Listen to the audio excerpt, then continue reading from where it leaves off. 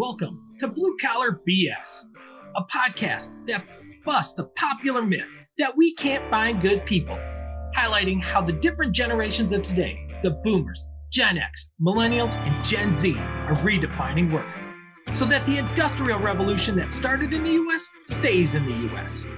Brad Hurdham, my main man. Another glorious day here in the U.S. of A. How are we doing, my friend? Sitting in cold and snow right now in this early to mid-November time frame. So it came upon us quickly, very, very quickly, and not excited about it. Not excited dude, my flamethrower is just on fire lately. Clearing my driveway off, it's perfect. Well, yeah, the sticks of Detroit, just using flamethrowers to create an ice rink. That's right. On your driveway, on the dirt road in front of your house. That's perfect. Right. It is perfect. No snow. It's great. It is great. So, Brad, who do we have on the show today? On the show today, we have one of the most amazing networking guys I've had a chance to meet recently. His name is Ben Zang. His background is very diverse, similar to this show. He started out in the restaurant world and bartending space when he was much younger, down in Florida, and came up here. And now he is doing small benefits group insurance for a very nice organization. He's helped out some of my clients and other people find a way to get insurance for their employees, which creates obviously a good retention tool and recruiting tool. So, Ben, welcome to the show. Thanks so much. I'm a huge fan, you guys. And that's a nice way of saying I've got a gypsy lifestyle. So, Brad, I appreciate that. Huge fan. Huge fan. Huge. Long-time fan. First-time listener. Yeah. So, Ben, before we dive into everything, we always ask everyone the same question. Usually. Which generation do you best fit in with? So I am of the no seatbelt wearing Gen X when we were growing up. That's right. Your mother's arm was a seatbelt? Exactly. That's right. Those days. I had a scar. I did have a scar up on my forehead at one point in time. Now it just kind of rolled into my forehead from falling in the car when I was like 3 years old. When my dad just boom right on top of the drive shaft tunnel. Who remembers the drive shaft tunnels in their cars? Oh, yeah. Right? Oh, yeah. The hump. Yeah, those don't exist anymore. Yeah. I felt like Superman for the first probably 4 months of my 5th year on this planet for catching my brother before he rolled out of the car because the car door opens. Do you remember those? Where the car door just opened? Oh, yeah. Yep. Got him. Not a shirt. Wow. Right? Well, that's when T-shirts were made out of real material back then, too, right? Exactly. There was no tearaway shirts in those days. No. It was really good cotton. It was really good cotton. Yeah, so absolutely. So we're a generational show here, Ben, and you're in the insurance space currently. How does that play into, multi-generational workforce? How does that play into your role and how you support clients? Well, it actually has a bigger impact than most people think. So on the small market side, the under 50, everything is age banded. 50 so people, is that people or 50 ages? Employees. Employees. So 50 employees. Yep. So if you're a manufacturing group and you're at 50 employees or below, and you're doing health insurance, it's all age banded. So a 50-year-old or a 60-year-old is probably going to pay anywhere from $1,100. And then your 29-year-old, probably somewhere around $441 a month. I mean, that's a huge swing. Or 41, roughly. Just roughly. Yeah. I don't have any tables up in front of me that I'm cheating with or anything. Yeah. No, so if you think about it, an employer's contribution is 50% of that. So an employer is paying anywhere from $200 to $500 a month for that employee. So the other things that make it really interesting is when you get into the self-funded space or level funded space.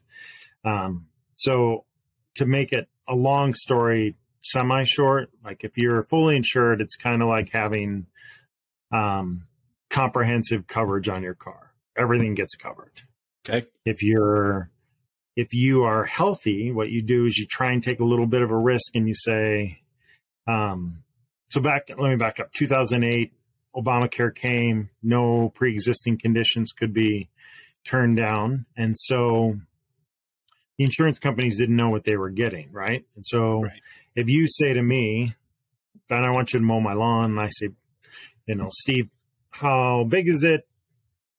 And when was the last time you were mowed? And you say, I'm not telling you.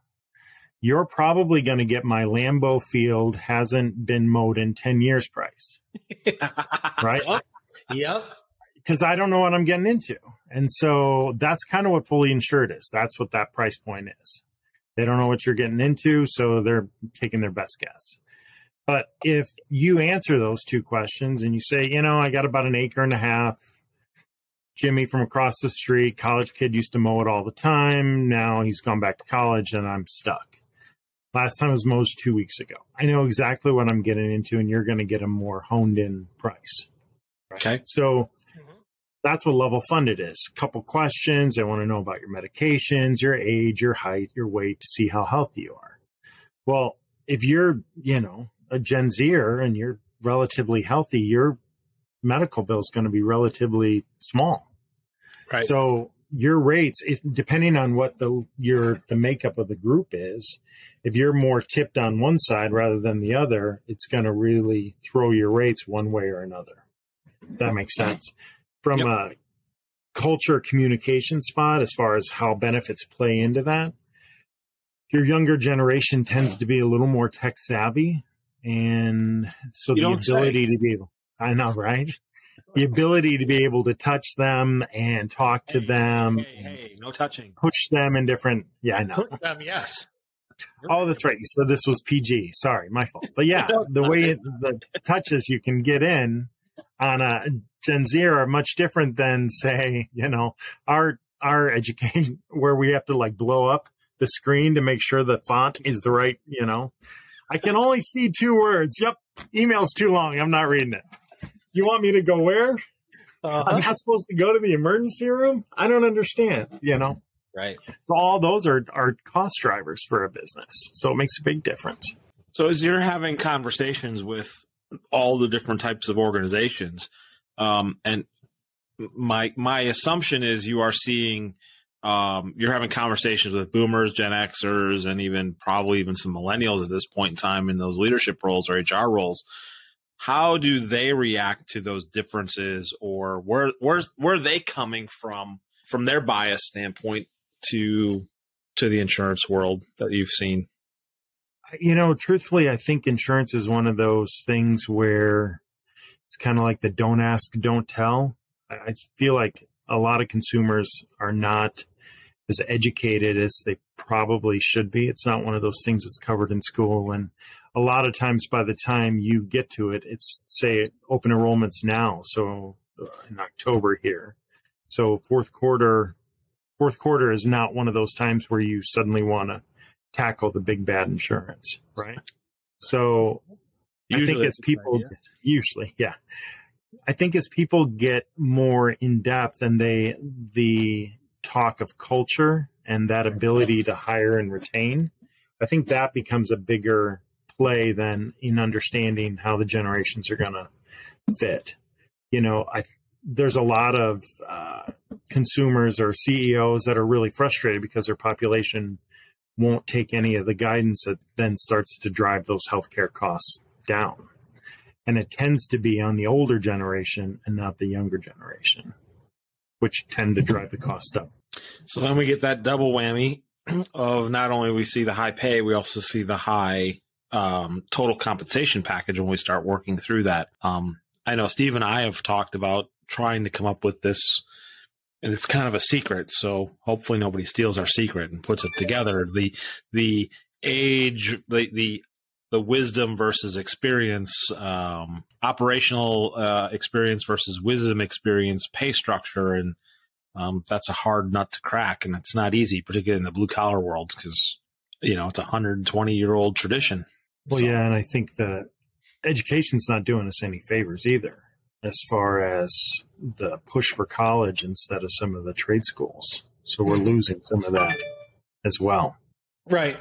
So when you had mentioned culture several times, and I'm trying to tie that back with obviously with insurance, but what we're really talking about here is how do we drive and make some business decisions around purposefully hiring younger generation? Is that what you're seeing in the insurance industry with clients? I think the smart consumers are definitely going that way.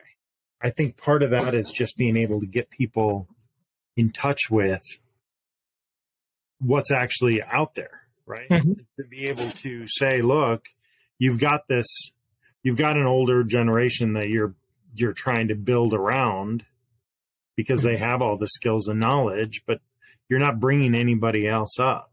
And oh, by the way, you can incentivize yourself by doing it, by hiring that younger crowd, because they're the ones that are going to offset your healthcare costs.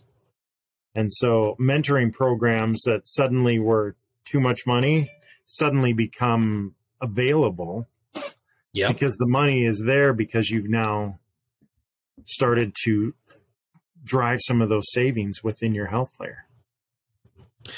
So have you taken that strategy? Have you approached any of your clients or industrial clients with that type of strategy to create a different employment market while also creating a better total cost situation for them?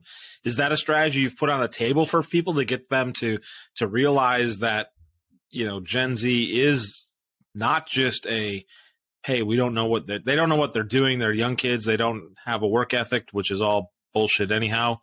It just is different.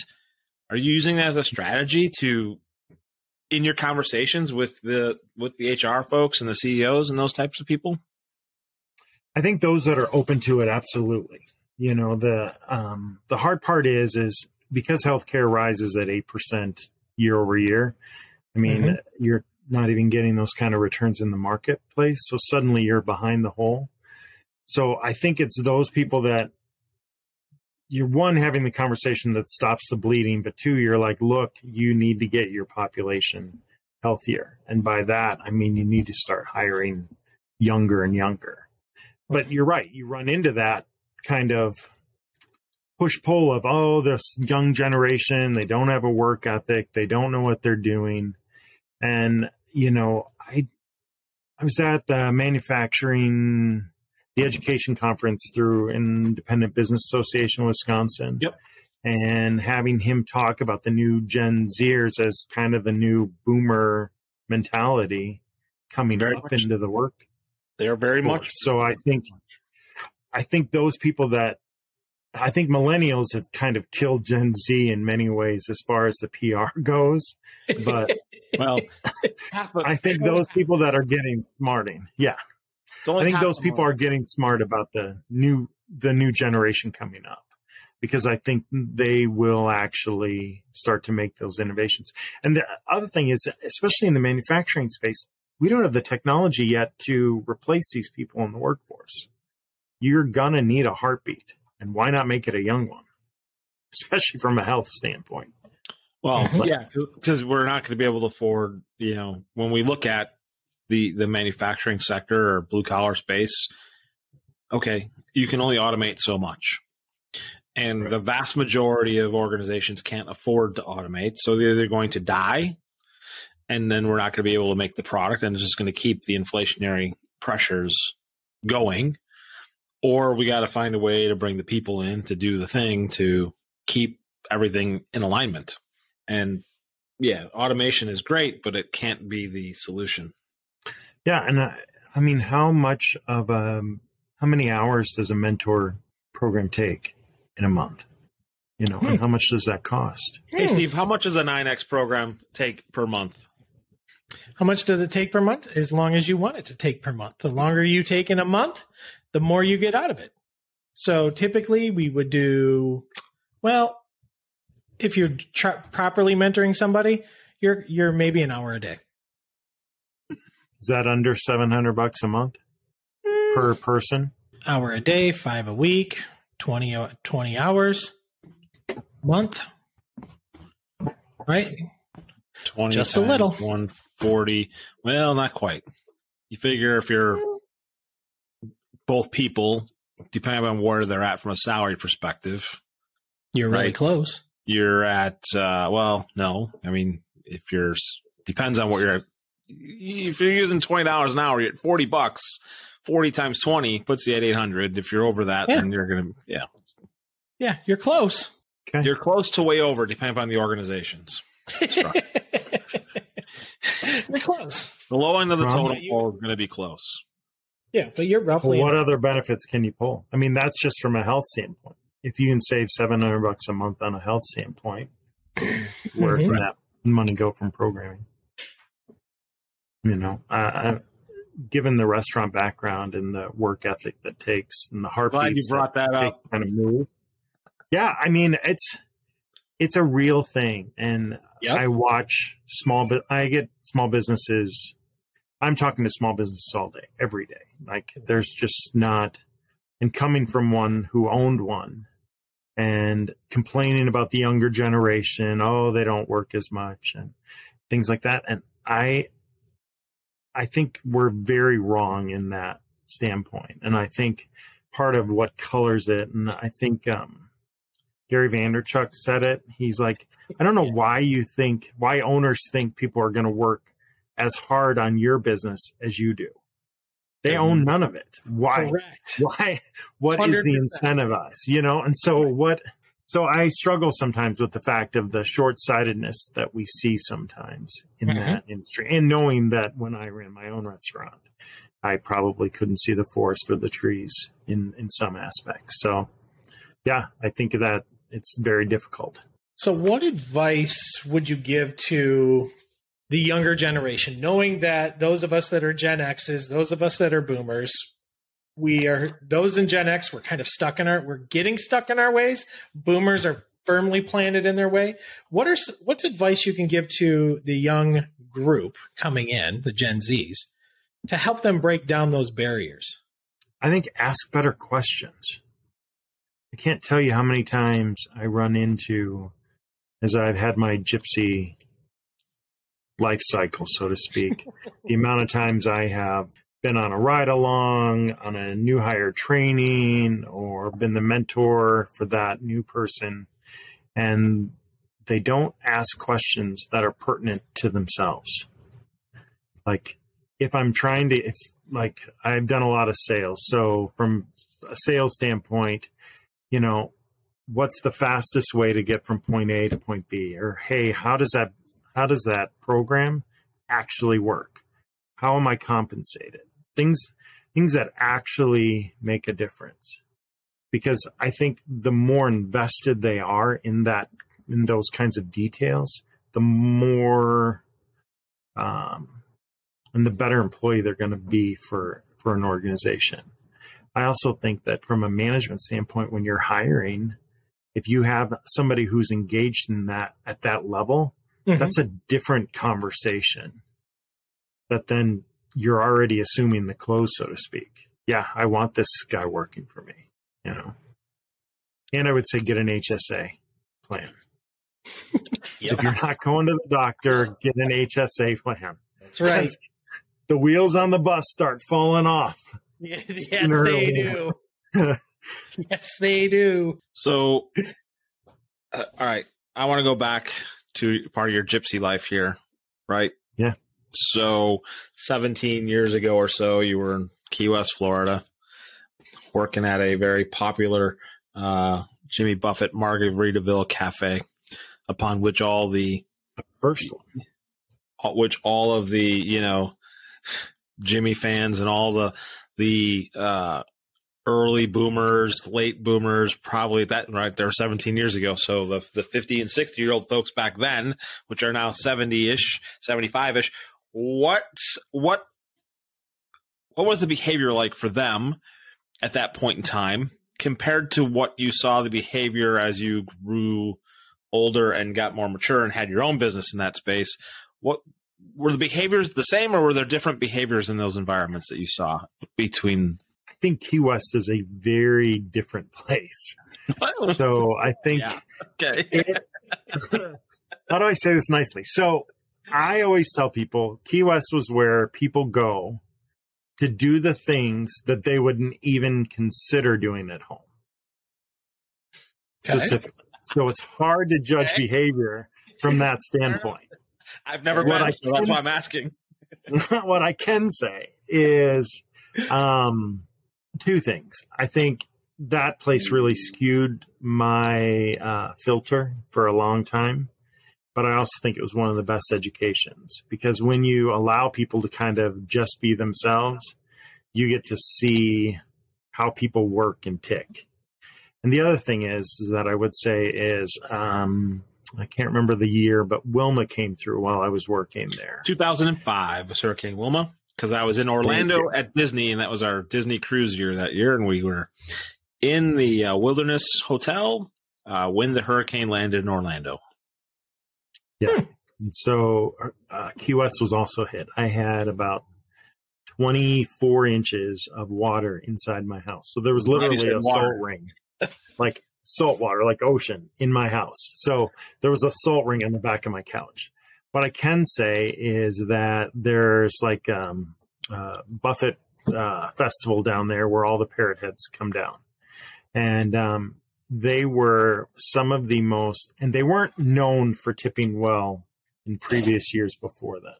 They were okay, but that year they literally made it a point. I heard multiple presidents of clubs, so to speak, announce it to their people. Look, these guys have had it rough, and over tip whenever you can. And so, I think when you see that kind of generosity of spirit, and I think that touches you in a way. And I think as I've gotten older, and you start to realize, the trees you plant now, you may not get the shade from, but it's so important for the next generations. And so I think that has a really good metaphor for our workforce as well.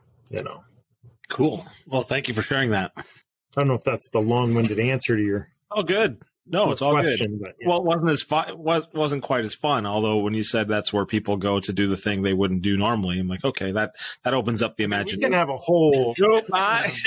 Nope. You were very nice. You were very nice not to go out and do that. So, Yeah. What do you got, Steve?